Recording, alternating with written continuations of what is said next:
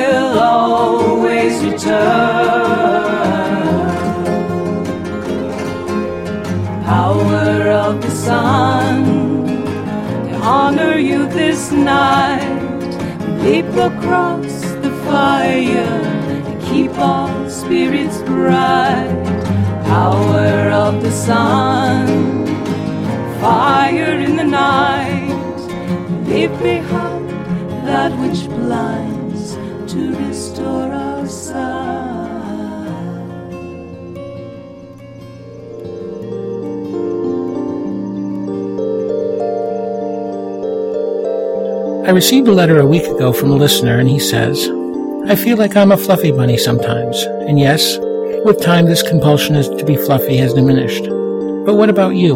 What was it like when you passed from the realm of fluffy into the world of calm, cool, and pagan? Signed, Michael Jack. Michael Jack also went on to clarify the term fluffy as new, wide-eyed, romantic, and easily impressed. And that's a really good question. I guess you have to look at it the same way as growing up. At what age do you go from being a kid to becoming an adolescent and then an adult? I don't think I can place a time that I went from being fluffy to being calm, cool, and pagan. But just like growing up, it came with a lot of reading and learning and living life. And there's a part of me that is still fluffy, and that's important. I see so many adults that live their lives and have forgotten the wonders of childhood, and that's sad. They give up their childhood to becoming an adult, and they end up incomplete because they turn off a part of who they were, rather than add to it. It's the same with being fluffy. Most everyone starts out fluffy, and as we grow, we learn, we experience, and we grow up. But don't give up that first love, those first experiences that drew you to your path. Don't lose the newness and the wide-eyed romantic stuff. It's that childlike nature and spirit that brings the magic around us alive, and it is what helps connect us with deity. Play in the rain, get wet, dance and laugh.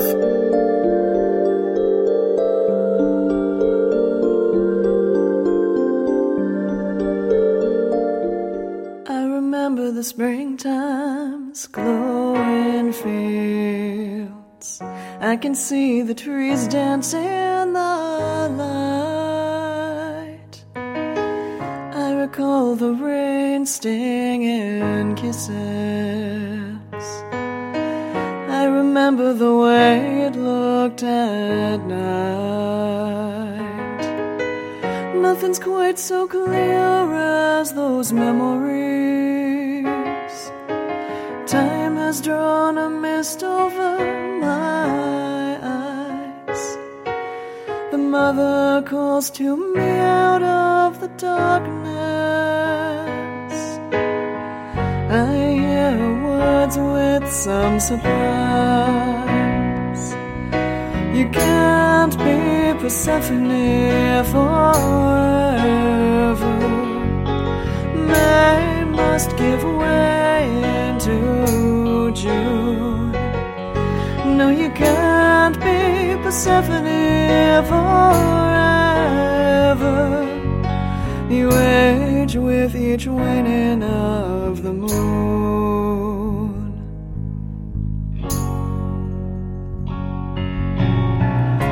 The time of Demeter comes for me. I couldn't stop it if I tried. I must learn to walk the women's ways. Childhood fall into the side. Dawn will slowly pass today for me. Flowers grow into full bloom. Another season, another journey. My springtime passes all too soon. You can't be Persephone forever. May must give way into June. No, you can't be Persephone forever. You age with each waning of the moon.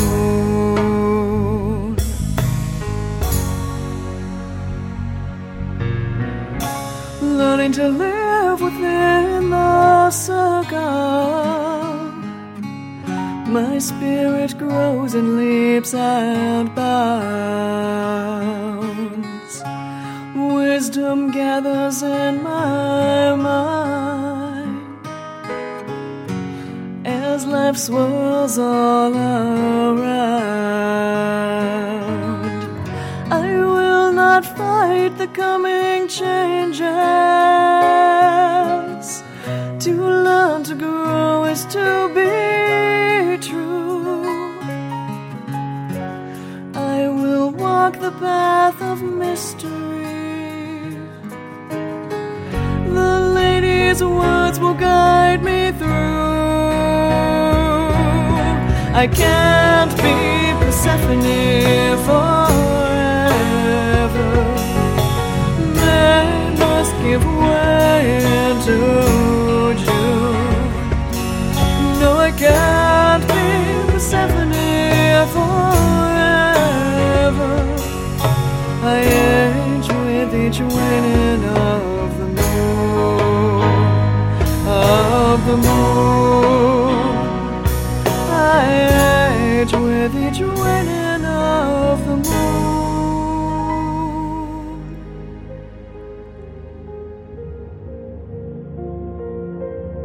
And that was Revel Moon with Persephone.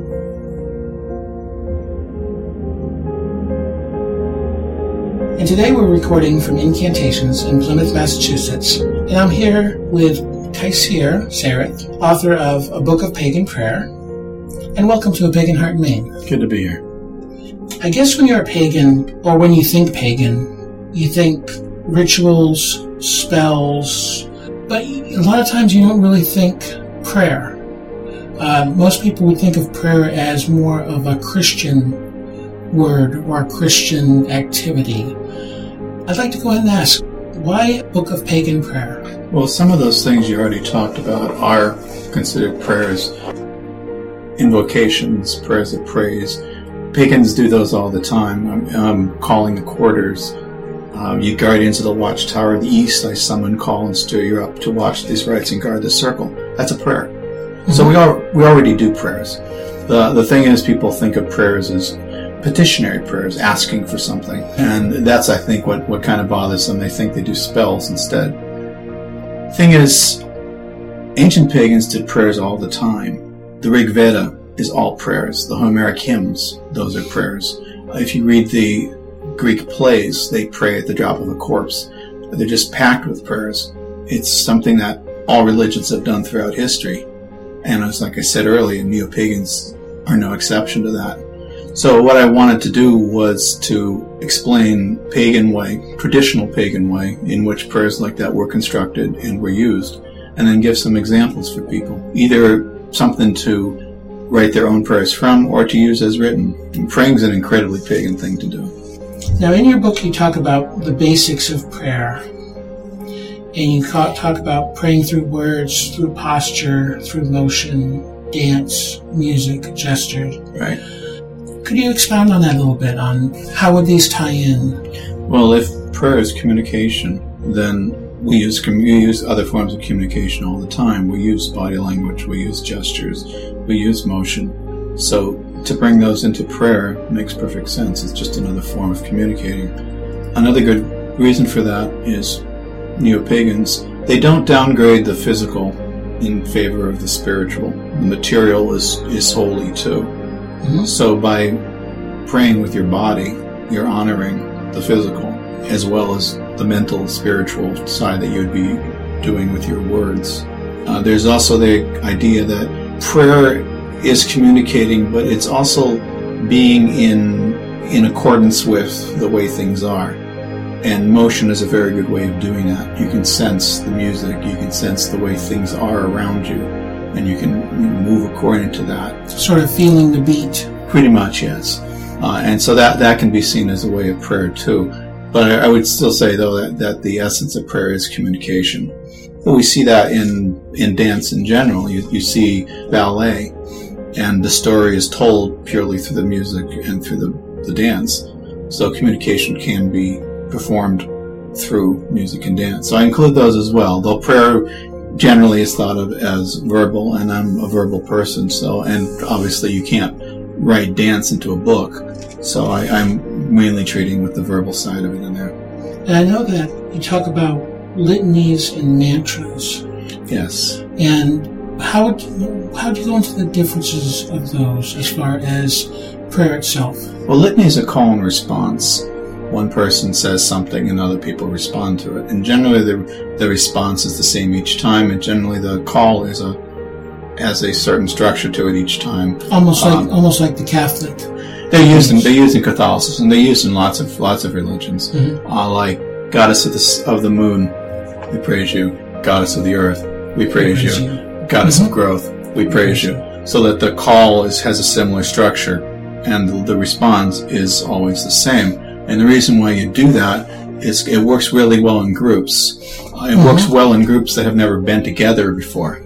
So you can have someone do an invocation, so you get the beauty, the structure, the whole point that you want to get across. But it brings a group in as well. Right, it still brings them in, and they can be part of it, and they can learn this one phrase before the ritual. They can learn it during the litany itself. We got a few people, got a couple shills in the audience there, and they start doing it, and everybody else picks up on it. So everybody's praying together in that case.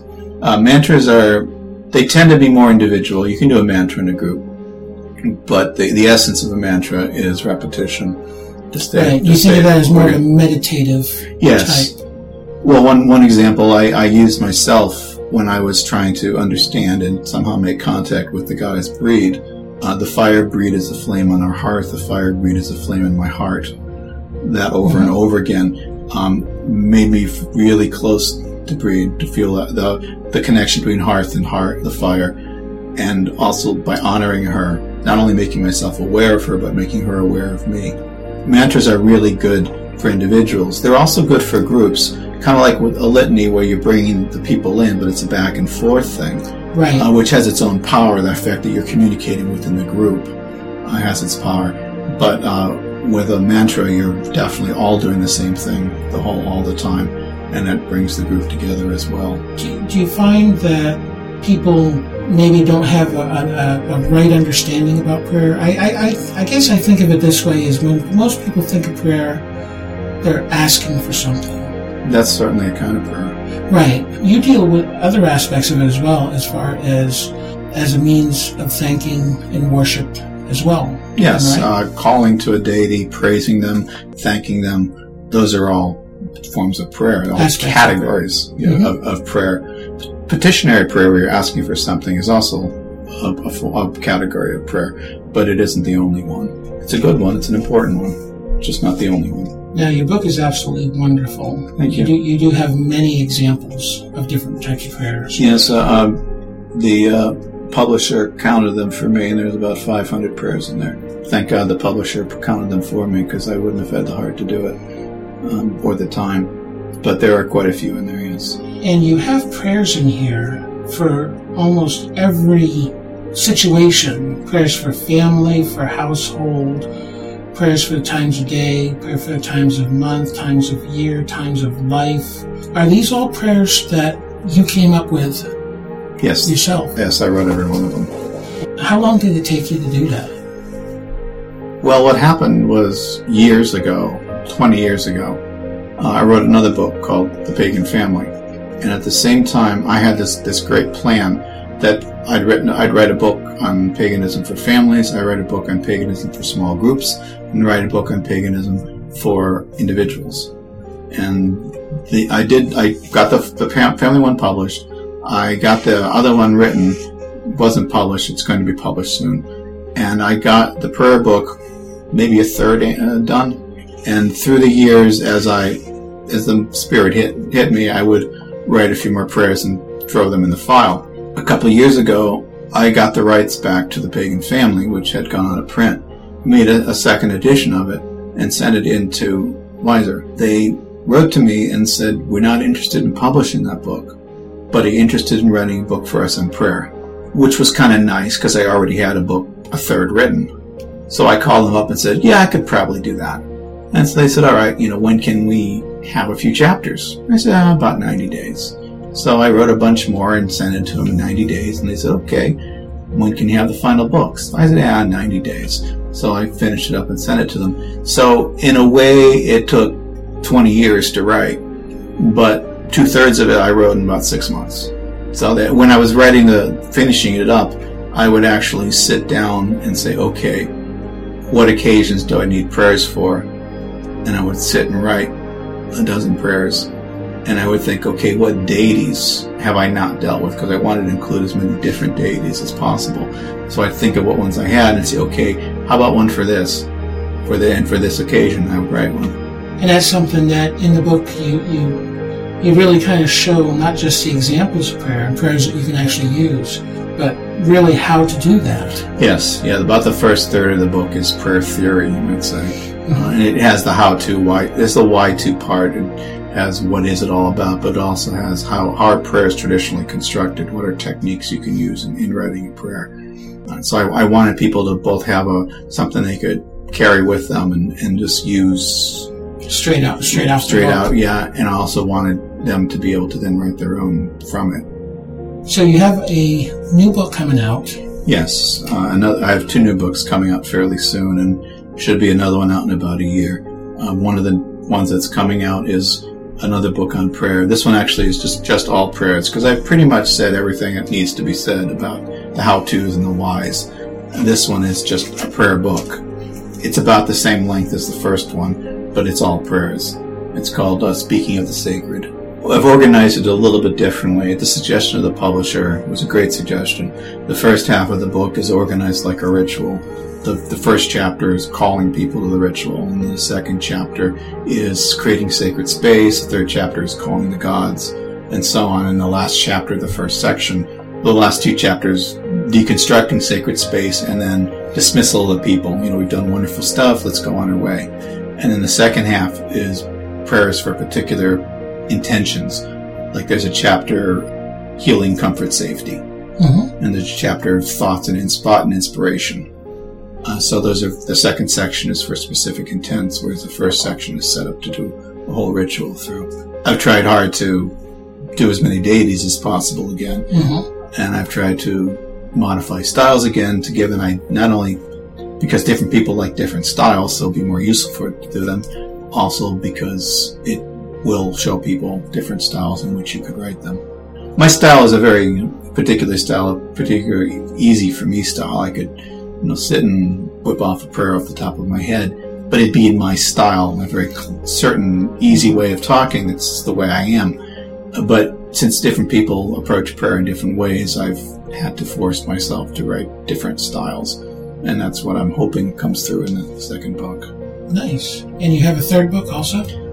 Yeah. It's that book I wrote 20 years ago also. The current title is Reinventing Wicca. I myself called it Back to the Beginnings, which describes very nicely what the book was about. Ronald Hutton once commented to me that we shouldn't think too badly of Gerald Gardner, that historically speaking, the stuff that he came up with doesn't have much to do with ancient paganism, right, even though he said it did. But he is the best scholarship of his time. At the time, people did think that witchcraft was a survival of ancient paganism. And they did think that folklore was a direct survival of paganism. He wasn't making these things up. He wasn't being sloppy. He was doing the best he could. So that made me think, well, what if Gerald Gardner were alive today and were to invent Wicca today? With the resources that we have today. Right, using the best scholarship available at this time. What would it look like? So that's the idea of back to the beginnings, back to the beginning of Wicca, but also back to the ancient times, bringing that stuff in. So what I did was I kept the basics of Wicca, the god and the goddess, the eightfold year, traditionalist Wicca. So there's a small groups, there's initiatory structure, the very basics like that. Threw everything else out. Okay. And then started bringing things in. Witchcraft was the first to go because, like I said, at the time of Gardner, people believed that witchcraft was a survival of ancient paganism. We know now it isn't. So throw witchcraft out. Once witchcraft goes, ceremonial magic goes with it. Because ceremonial magic was brought in on the tales of witchcraft. Right. That gets thrown out as well. Well, what takes its place? What comes in? Where are still the mysteries involved? Things snuck back in, surprisingly. I threw out the whole magic circle thing. And then in researching ancient paganism, learned that there were concepts of sacred space that were actually very similar to circle casting. For instance, a traditional way of creating sacred space did involve cutting with a metal weapon or metal tool of some kind. So that was able to be brought back in. Even though it came into Wicca through ceremonial magic, it can also come in through ancient paganism. So some things surprised me and came back in. Other ones didn't. The central mystery surrounded the whole idea of the god goddess, the sexuality. That was still there because it was so much part of Wicca. Right. I couldn't get rid of that. But also the use of a sacred drink came in, and that made a nice little connection with the god and goddess mystery. And so that was able to be brought in and joined together with it. So there is that aspect of it. The whole sacred drink thing becomes a structure around which a lot of it rotates, but then ties it into also the god and goddess.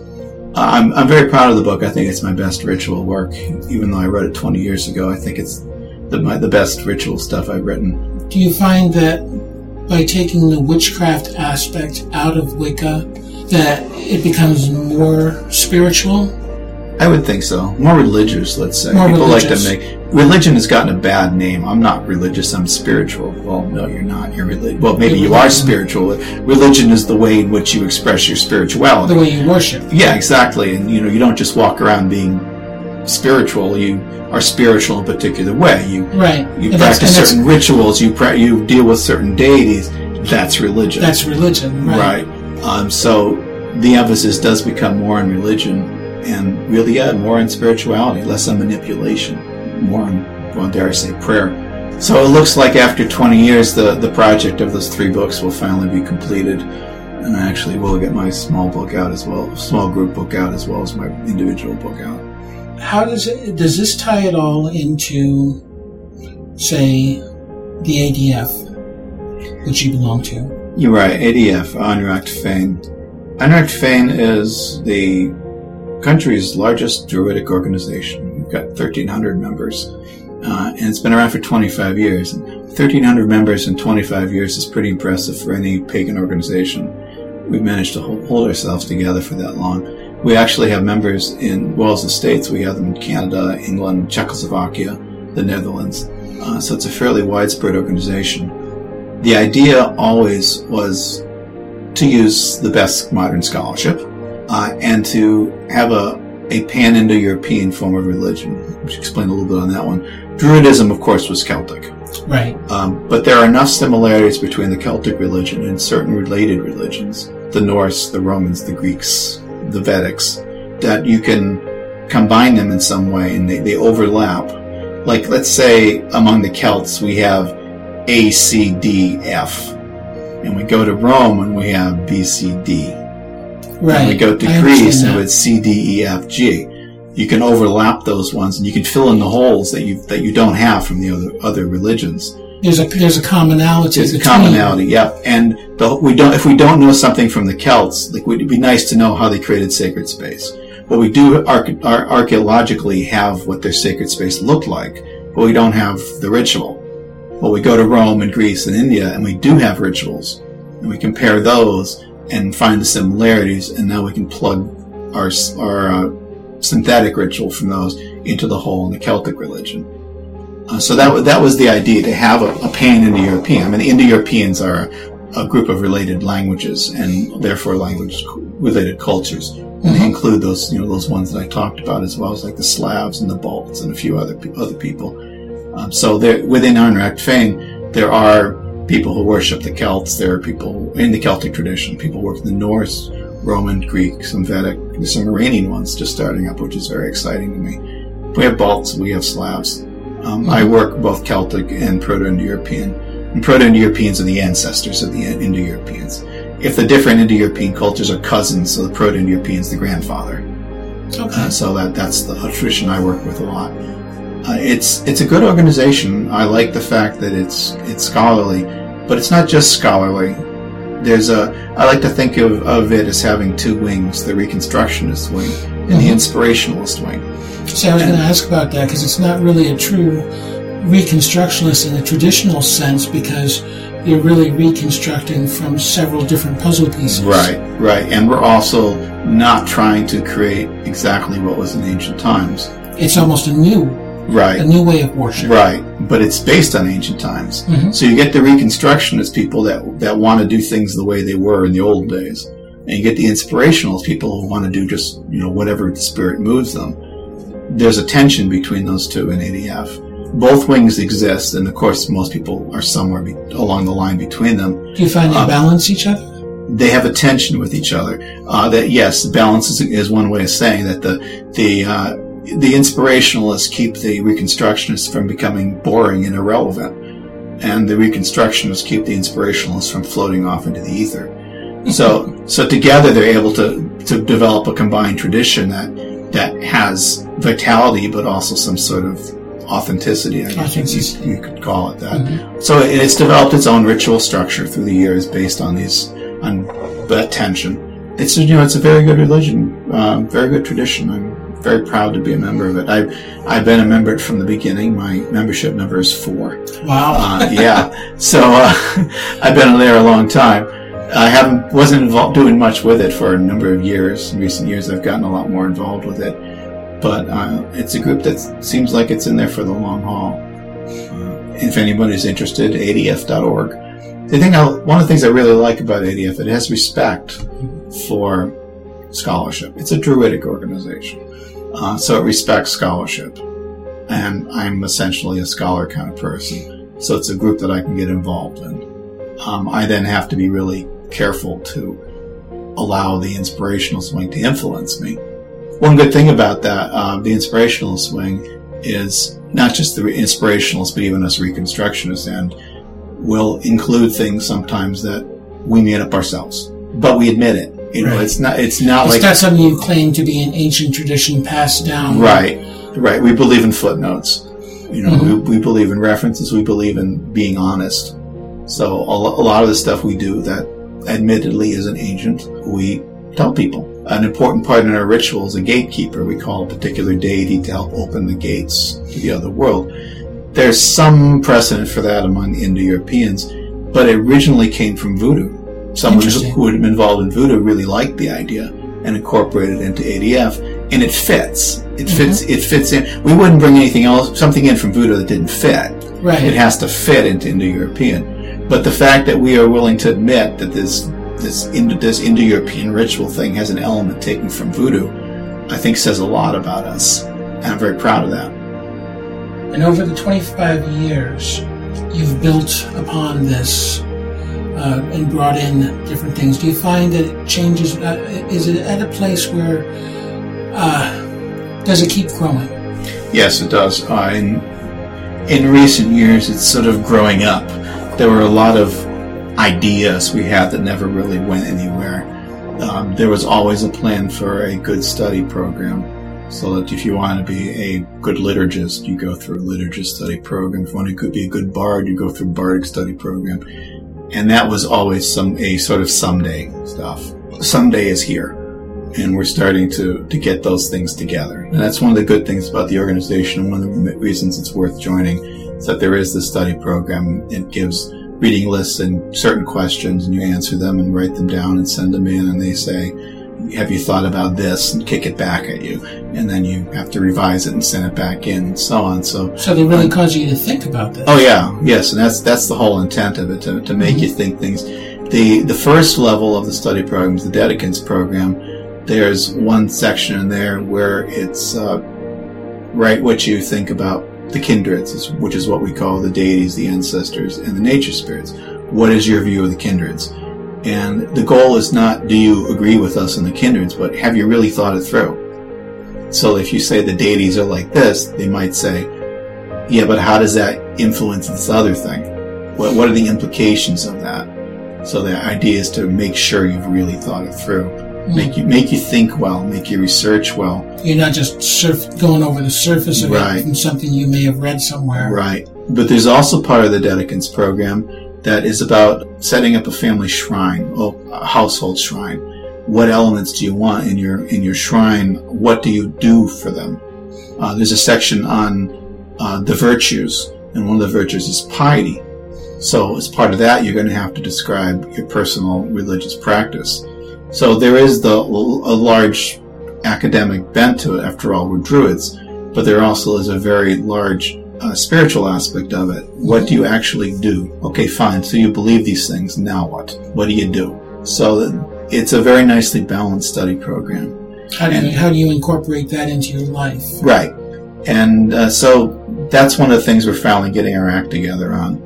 That's the biggest thing right now.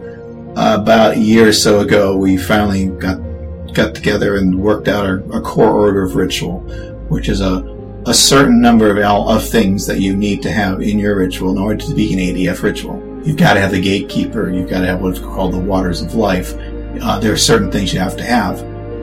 You can put these in any order. You can add things to it. Exactly what it means by calling the gatekeeper, who's gatekeeper, what your deity is your gatekeeper, exactly how do you open the gates, that's open to local freedom. So again, it's a nice little tension between organization and freedom. And I really like that aspect of it. We have things that hold us together, but we also have things that allow us creativity. So as long as the core structure is there, you really do have the freedom to do what feels right for your particular ritual, your particular grove. Yes, so each grove is developing its own little traditions, but it's a tradition within a larger tradition.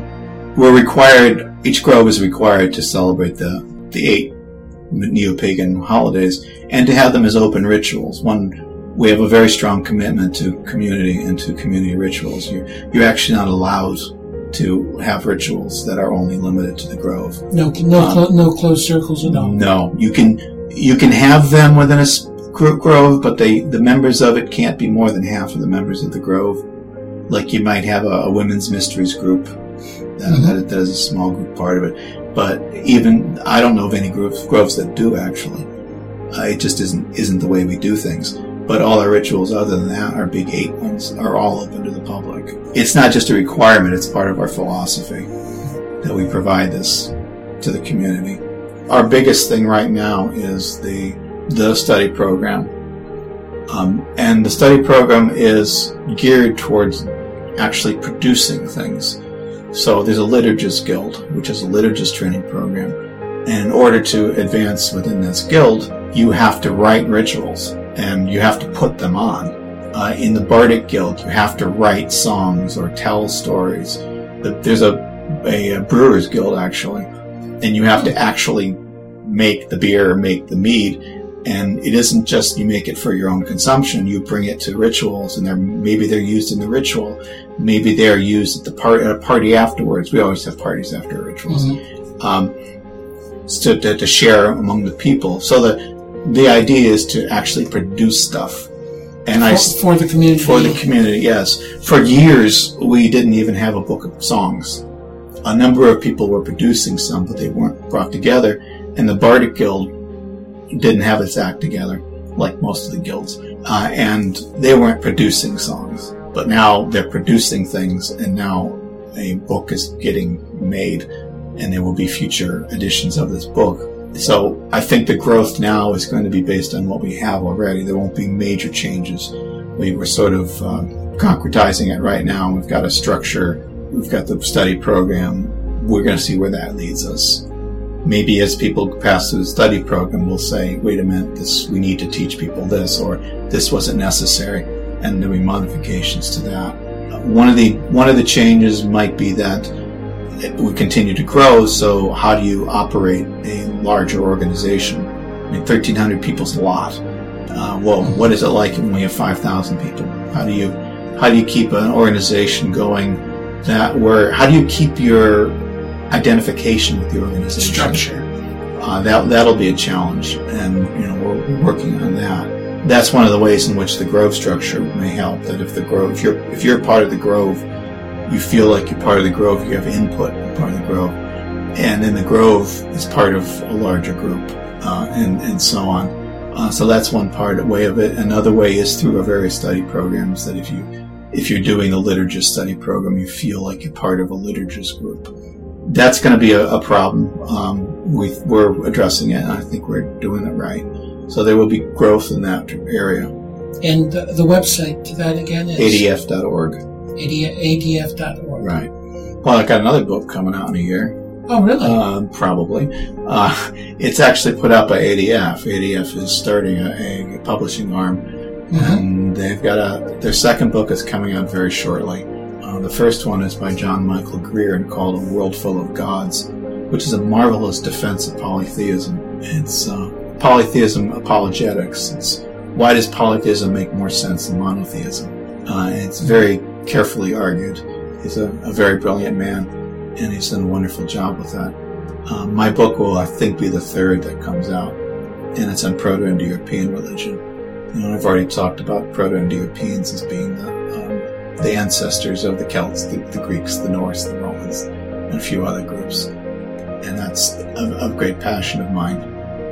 So I've written a book on it, which includes rituals and general information as well. Well, when I give presentations on it at gatherings, and one of the ways I like to start out is by going Oinos dwell trei quatuor penque ses septem octol neum decum. And I'm guessing you know what I just did. You just counted 1 to 10. Exactly. Well, this is a language that was spoken about 3500 BC. And enough of it has survived in various forms, in various languages, that you can actually recognize We can recognize that, right? Yeah. Pater, mater, pater, suessor, sonos ducter. You can recognize those as well as members of the family. Mother, brother, sister. Right. On the other hand, some of, giu means to pour out or to pray, which tells you something there too. The idea of pouring a libation, the idea of prayer, praying. It's roughly the same kind of idea. So some of them you don't recognize, but some you really do. So it's not just the language that is still part of us, but parts of the culture are still part of us. And so it speaks to a lot of people. It sounds familiar. And that's one of the things that fascinates me, that it feels that we feel I know this. Yes. Right. Yes, in some way this is where I came from, even though I've never seen it before. There's something going on here. Do you feel it's something that may be inside of us that's carried down throughout, or just a proliferation from a common source? It's cultural. It's not like genetic or anything. In fact, there's some good genetic information coming out that shows that the spread of the Indo-European languages weren't necessarily linked with like migrations and invasions and stuff, that most of the people from England are descended from people who've been there forever, long before the Indo-Europeans arrived. So it's definitely not a genetic thing, it's purely cultural. So if language didn't spread through, say, the invasions and what I would say cross-pollination of cultures, how does that develop? Well, there are a couple of ways. Actually, there's something called elite dominance, which means if you see a culture as being somehow special and more important, having higher status, you'll tend to adopt the language they speak as well. That's kind of what happened actually in France and Spain. The Romans conquered France and Spain, but not many actually moved there. The local people started adopting Latin because it was the prestige language. If you wanted to be upper class, you spoke Latin. If you wanted to trade with people, you spoke Latin. And so slowly they started adopting Latin, and their own languages fell by the wayside. So most of the people in France have ancestors that go way, way, way back before the Romans, even though they speak a language that comes from Latin. So would that be comparable to say why in Europe and like Canada they use primarily the metric system as opposed to... That was a little more organized. It was a little more an international organization saying, hey, let's do it this way, and people saying, yeah, that makes sense. It's a little more like a kind of reverse migration where in Florida, in Miami, with the large Cuban population there, you can live your entire life in Miami and never speak English.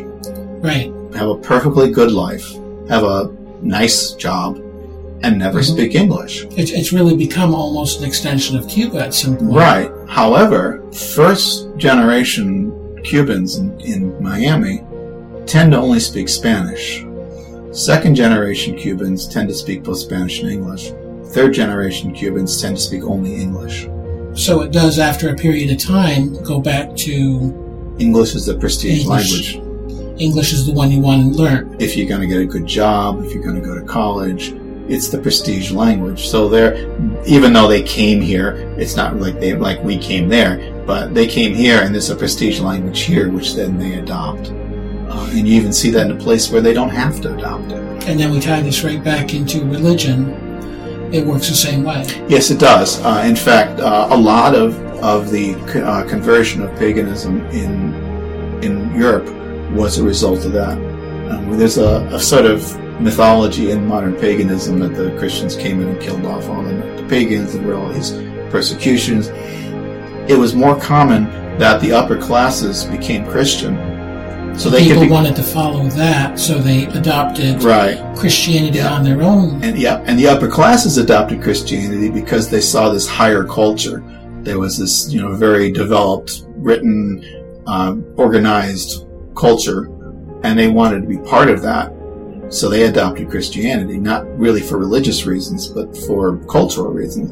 And then the lower classes adopted it to be like the upper classes. Mm-hmm. Fascinating example is Iceland, where they actually got together and voted. Should we become Christian or should we stay pagan? And they voted to become Christian because that made them part of the rest of Europe, which had become fairly Christianized. And so that wasn't really necessarily from a religious point of view. It was to be part of the culture. So elite dominance takes place in religion as well. Yes, it definitely does.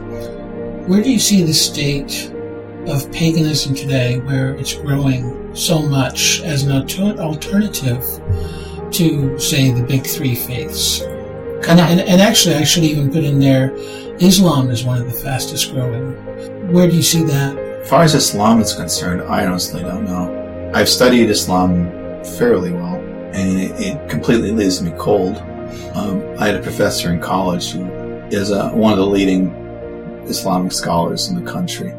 I once told him that, and he said, well, that's because the more monotheistic a religion is, the less you're interested in it. And I guess he's right. It leaves me completely cold, so I don't have a feel for what the appeal is, so I couldn't really tell you why it's growing. You think it might be, especially those jumping from a Christian one God concept to an Islam God concept might be an easier transition than to a polytheistic? Oh yeah. I just don't see why. Right. Because I'm too much of a polytheist at heart. You spend enough time in polytheism, after a while, monotheism stops making sense. It does. It does. On a gut level. I can see philosophically how there's some sense to it. Mm-hmm. On a gut level, it just isn't me. It's like certain kinds of music. I would love to love jazz. I can see its beauty. I can see the intricacies of it. I can see how much depth there is to it, but it just doesn't speak to me.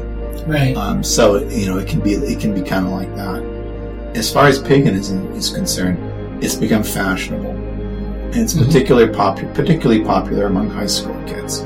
Right. I doubt they're going to last.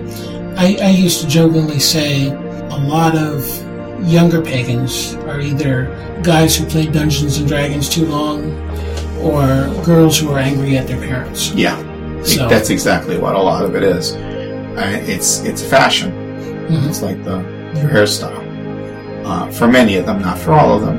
I don't want to insult anyone out there, but for a lot of them, that's what it is. And once they graduate from high school, they'll drop it. Right. Once they make friends with their parents again, they'll drop it.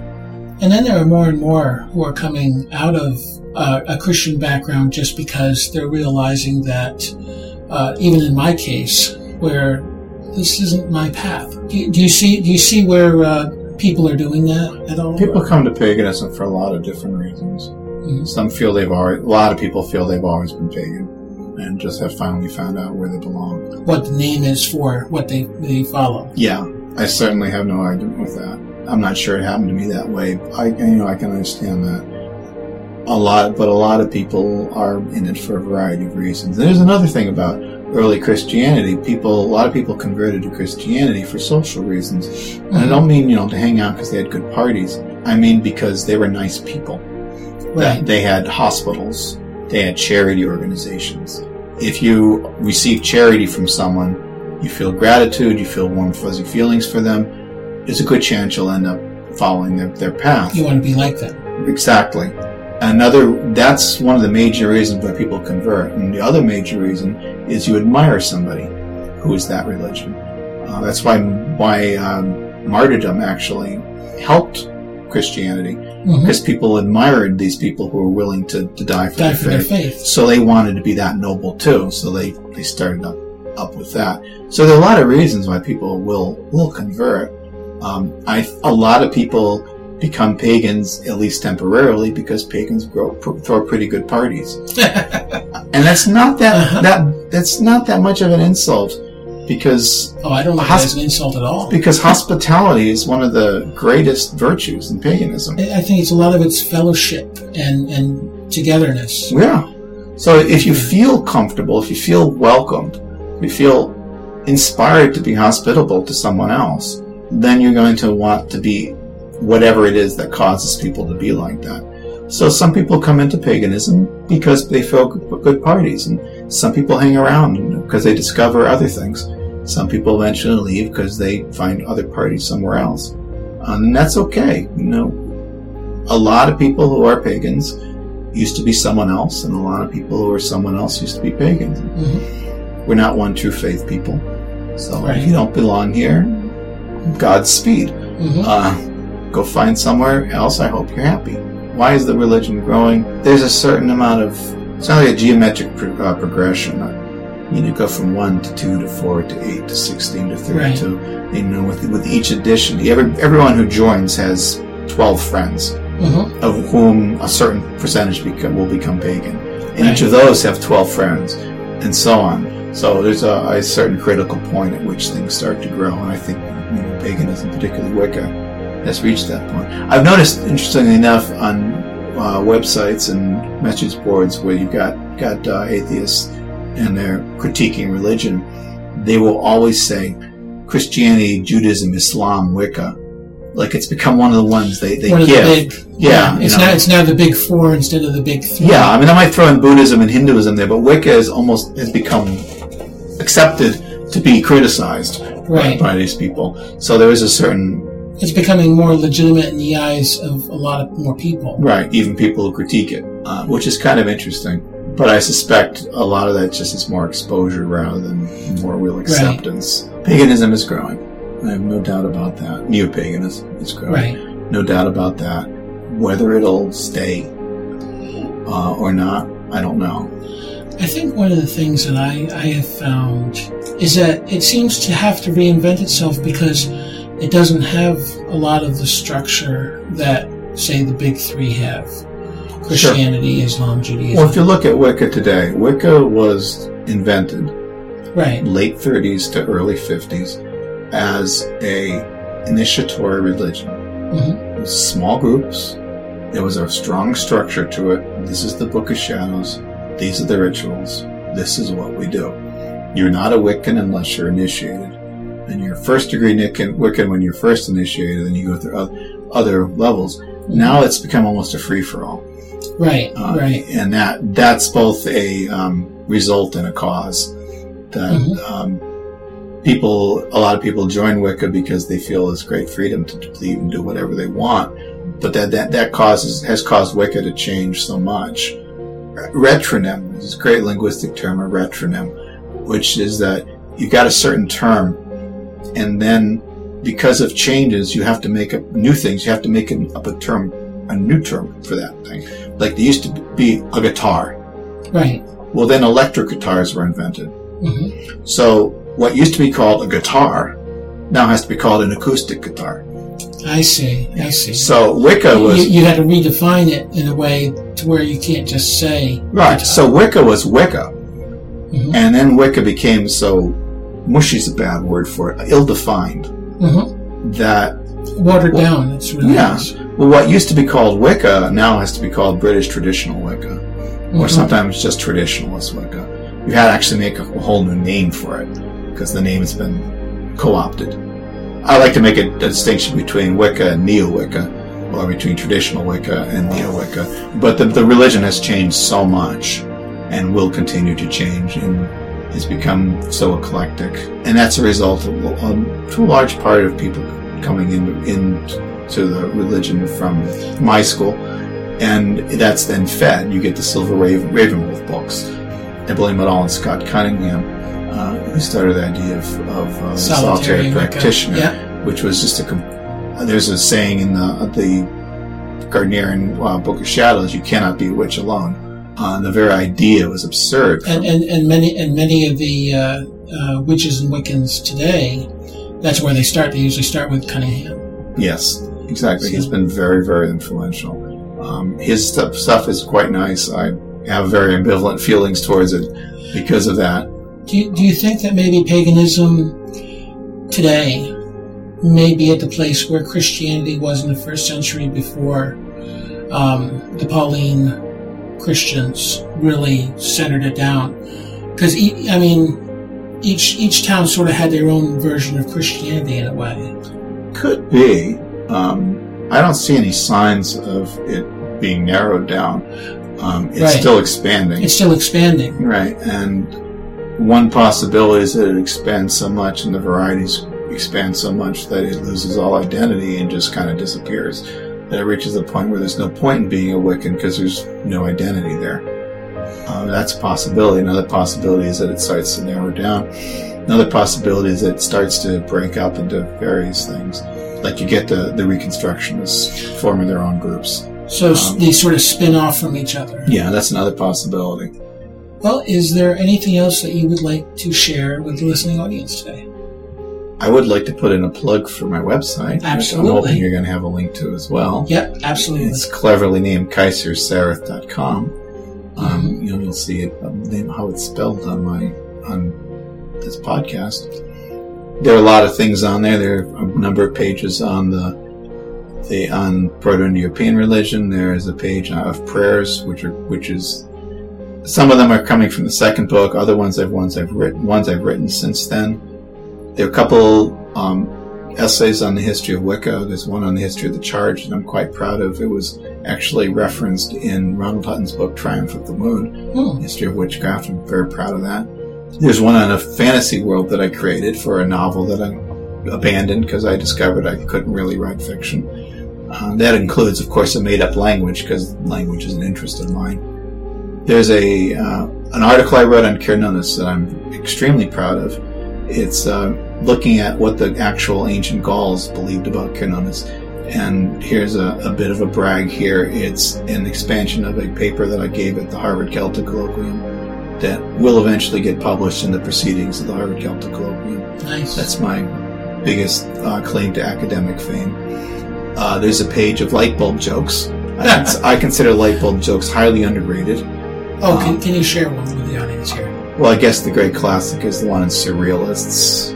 And the answer is two. One to hold the giraffe, and the other to fill the bathtub with brightly colored bicycles.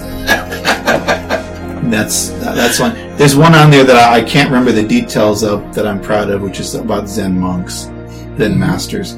And it's structured just like a Zen koan with commentaries by various other masters. I'm very proud of that one because I wrote most of that one myself. But a light bulb joke is like a sonnet or a haiku. You got a very specific structure within which you must be creative. And it has to be precise. Yes. You can't break the rules. Sometimes you can, but only for reasons. Like 1. How many seconds does it take to change a light bulb? I gave up. No, you already heard the answer. 1. How many seconds does it take to change a light bulb? I didn't even catch that. So occasionally you can break the structure, but only for a very particular reason. So I actually think they're very highly underrated, and I've got a page of those. There's a whole section on ritual theory, a number of the rituals I've written. I keep adding to it. It's gotten quite large. There's a very long, very scary list of recommended sources. I've got links to photos of ancient artifacts, things like that. I've got some recommended reading lists. Another way of saying, well, where do I start? There's some recommended reading lists on there. I'm pretty sure I have my handy dandy Wicca starter kit on there, which is a good way to start reading about Wicca. So I would, like to give a big plug for that one. Absolutely. And the site again is? It's KaiserSareth.com. CEISIWRSERITH.com. It's just the name I published under. And you can also find a link to that on my website, www.paganheartinmaine.com. And thank you for coming in today. Thank you for having me.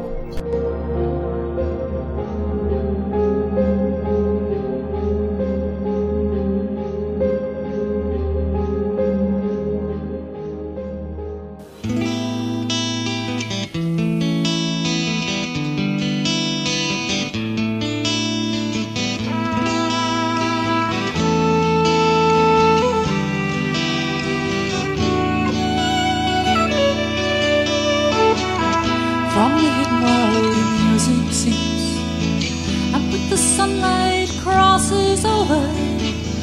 soft voice from memory speaks of another land.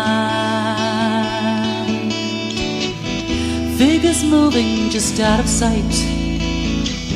In the shadows you can't quite catch it.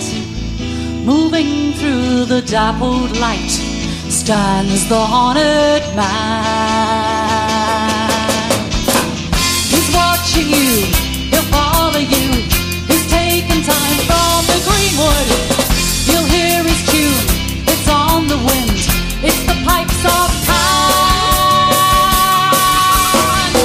And from the barrow mounds, from dark secret places, where salmon wisdom dreams in the rivers cold and deep. Beyond the hidden world, spirits star at his passing. Pan walks on cloven hooves to where the old gods sleep. He's watching you, he'll follow you. He's taken time from the greenwood. You'll hear his tune, it's on the wind. It's the pipes of Pan.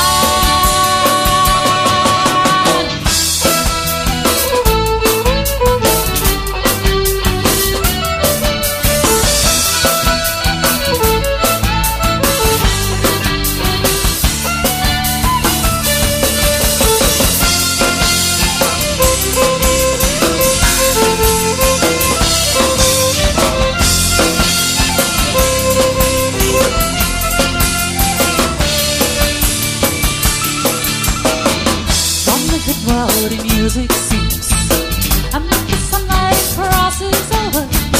A soft voice from memory speaks of another land. Figures moving just out of sight. In the shadows you can't quite catch it.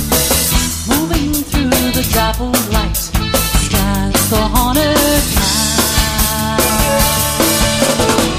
He's watching you, he'll follow you. He's taken time from the greenwood. You'll hear his tune, it's on the wind. It's the pipes of Pan. Recall the tune, you have the key to lead the dance to the green man.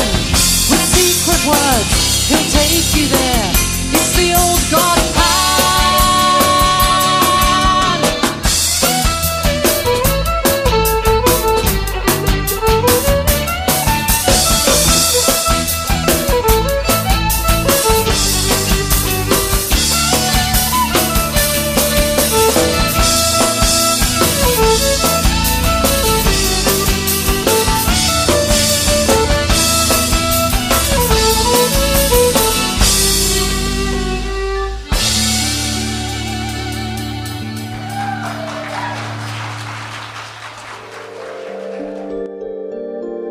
And that was Spiral Dance with Pan. And now for some local news. And right now I am sitting in the studio with Lisa Butler, the local coordinator for the Southeast Massachusetts Pagan Pride Day. And welcome. Thank you. Southeastern Mass Pagan Pride Day will be on Sunday, September 14th, 2008. At the Ted Williams Camp in Lakeville, Massachusetts. We are a rain or shine event. We'll be going on from 10 to 6. We have a wide variety of entertainment available. We have workshops, vendors, an open ritual. We'll be doing a food drive of animal and pet food to support our local community. And we've got all kinds of stuff going on, so it'll be a really good time. Some of the entertainers that we have returning this year are Scott Hillen and the Gypsy Nomads, Ultra Plush. We have Jenna Green, who will be performing live for the first time this year. She's also doing a sound workshop. But we also have quite a few workshops confirming for next year too. We have a shell workshop. We'll have a drumming workshop. I know that Jenna's doing her sound workshop, and I believe her husband is also doing another sound healing workshop. And aura photography. We'll have a couple of different workshops on different types of divination. We have a large kids area with face painting and different kinds of crafts. We finish off our event with an open ritual to celebrate the harvest season. Now, coming up right away, you have a fairy ball, second annual Midsummer Fairy Ball coming up. to help support the Southeastern Massachusetts Pagan Pride. Yeah, that's right. Our second annual Fairy Ball actually going to be held on Midsummer this year. It is the Midsummer Fairy Ball. It is a costume contest, so we strongly encourage everybody to come in costume, but they are not mandatory. We would love to have you visit us, whether you come in costume or not. It tends to be a lot of fun. We have a DJ. He's our Pagan Pride DJ, Johnny Angel of Johnny Angel Entertainment, who does a great job getting us going. We have karaoke, we have dancing, sing-alongs, all kinds of things going on. We have our costume contest. It's a cash bar, and it is an 18 and over event only, unfortunately, because of the fact that there will be alcohol served in the venue. We have to keep it at 18 and over. But it's a great time, and you can find some of the pictures from last year's Fairy Ball and see some of the frivolity that we got into on our website, which is www.semappd.com. And you can see pictures from last year's Fairy Ball and also last year's event. Now, the tickets for the event are $12 ahead of time or $15 at the door. And where can people go to pick up tickets? You can order tickets online at our website, semappd.com. In person, you can purchase tickets in advance at Incantations in Plymouth, the Silver Willow of Rehoboth, Mass., and also at the Sandwich Village Herb Shop on Cape Cod and Sandwich. You can find this information also on my website at www.paganheartandmaine.com. And once again, the website to find information is? Our website is www.semappd for Southeastern Mass Pagan Pride Day.com. We just redeveloped a MySpace page, and that is SEMASSPPD. MySpace/SEMASSPPD. And thank you for coming in today. Thank you for having me. It's been great.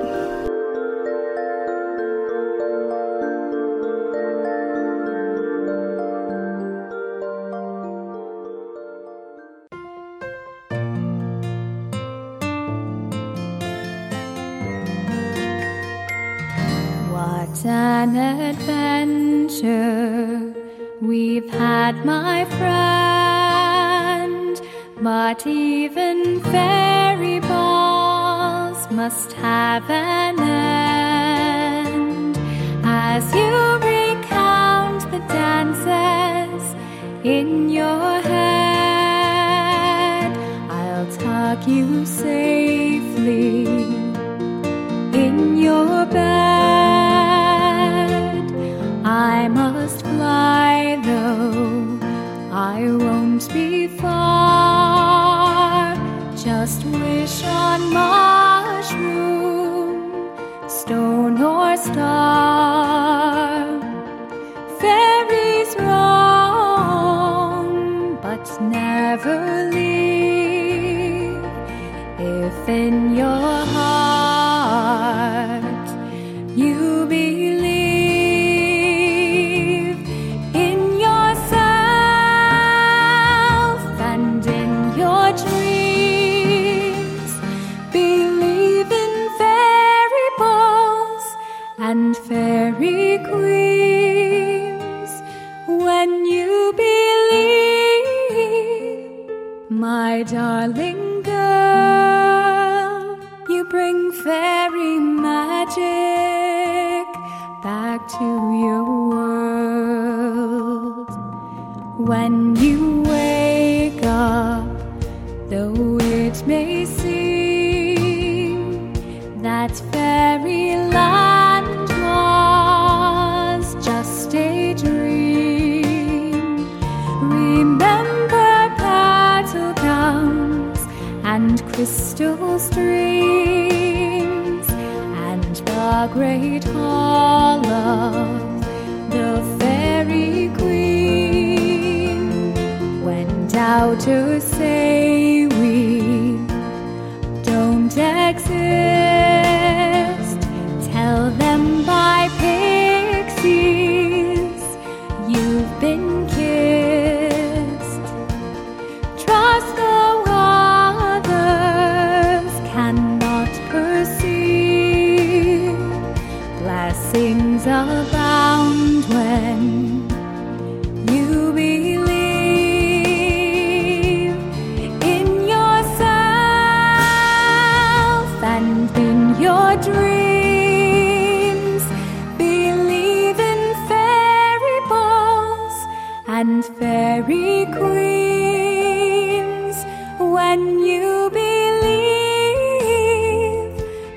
darling girl, you bring fairy magic back to your world. Dear child, don't grow too fast. Make childhood moments last and last. Treasure each flower, cherish each day. Remember to laugh your cares away.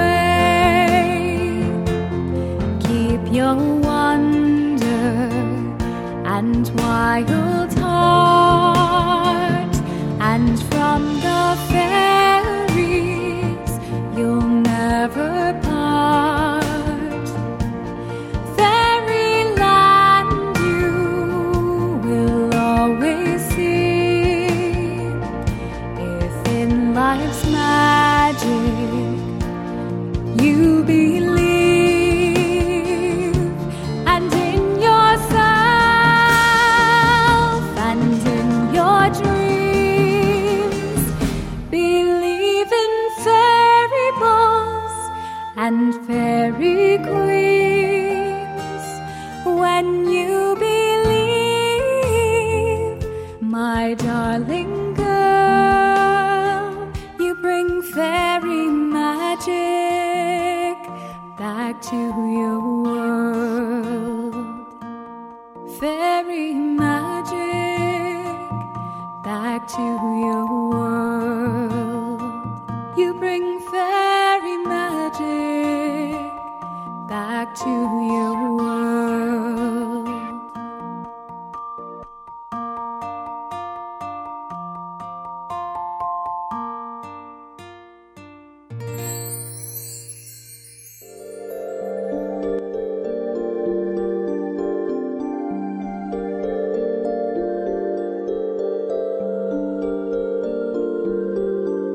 And that was Jenna Green with Believe. This Saturday night, I will be visiting the radio show Pagan FM in Portsmouth, New Hampshire from midnight to 2 a.m. Eastern Standard Time.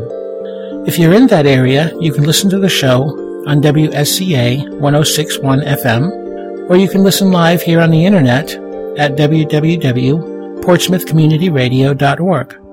I'll also have a link on my homepage as well at www.paganheartandmain.com. I also want to thank Kaisia Sereth for being on the show today, and I'm going to call this episode 15. As always, all music on A Pagan Heart in Maine is used with permission of the artists, and you can find links to the artist websites at paganheartandmain.com, and also by clicking the musical artist link at the top of that page. Background music for today's show is from Deep Sky Divers, and they can be found at deepskydivers.com. And to close out this episode, here's Shelley Morningsong with Sweet Protector. Until next time, a blessed Litha and great blessings.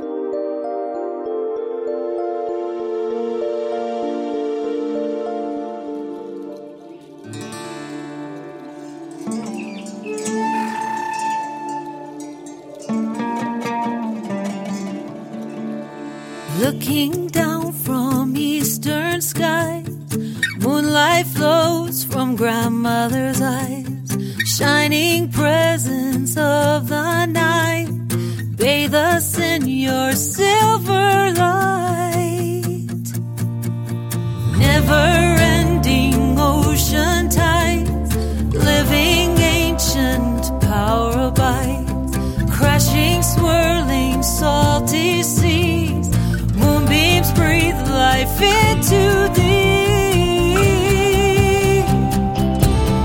She's the sweet protector of the night shadows. Oh, way I, oh, way I hear a song and feel the rhythm of her soul. Oh, way I know. She's the sweet protector of the night shadows. Oh, way I hear a song.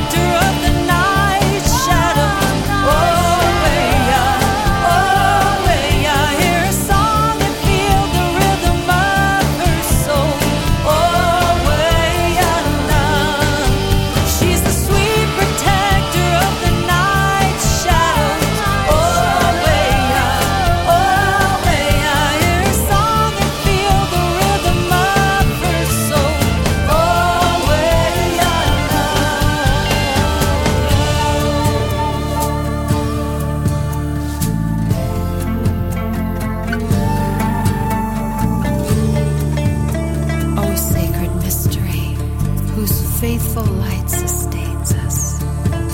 Throughout the ages, the cycles of life have been determined by you.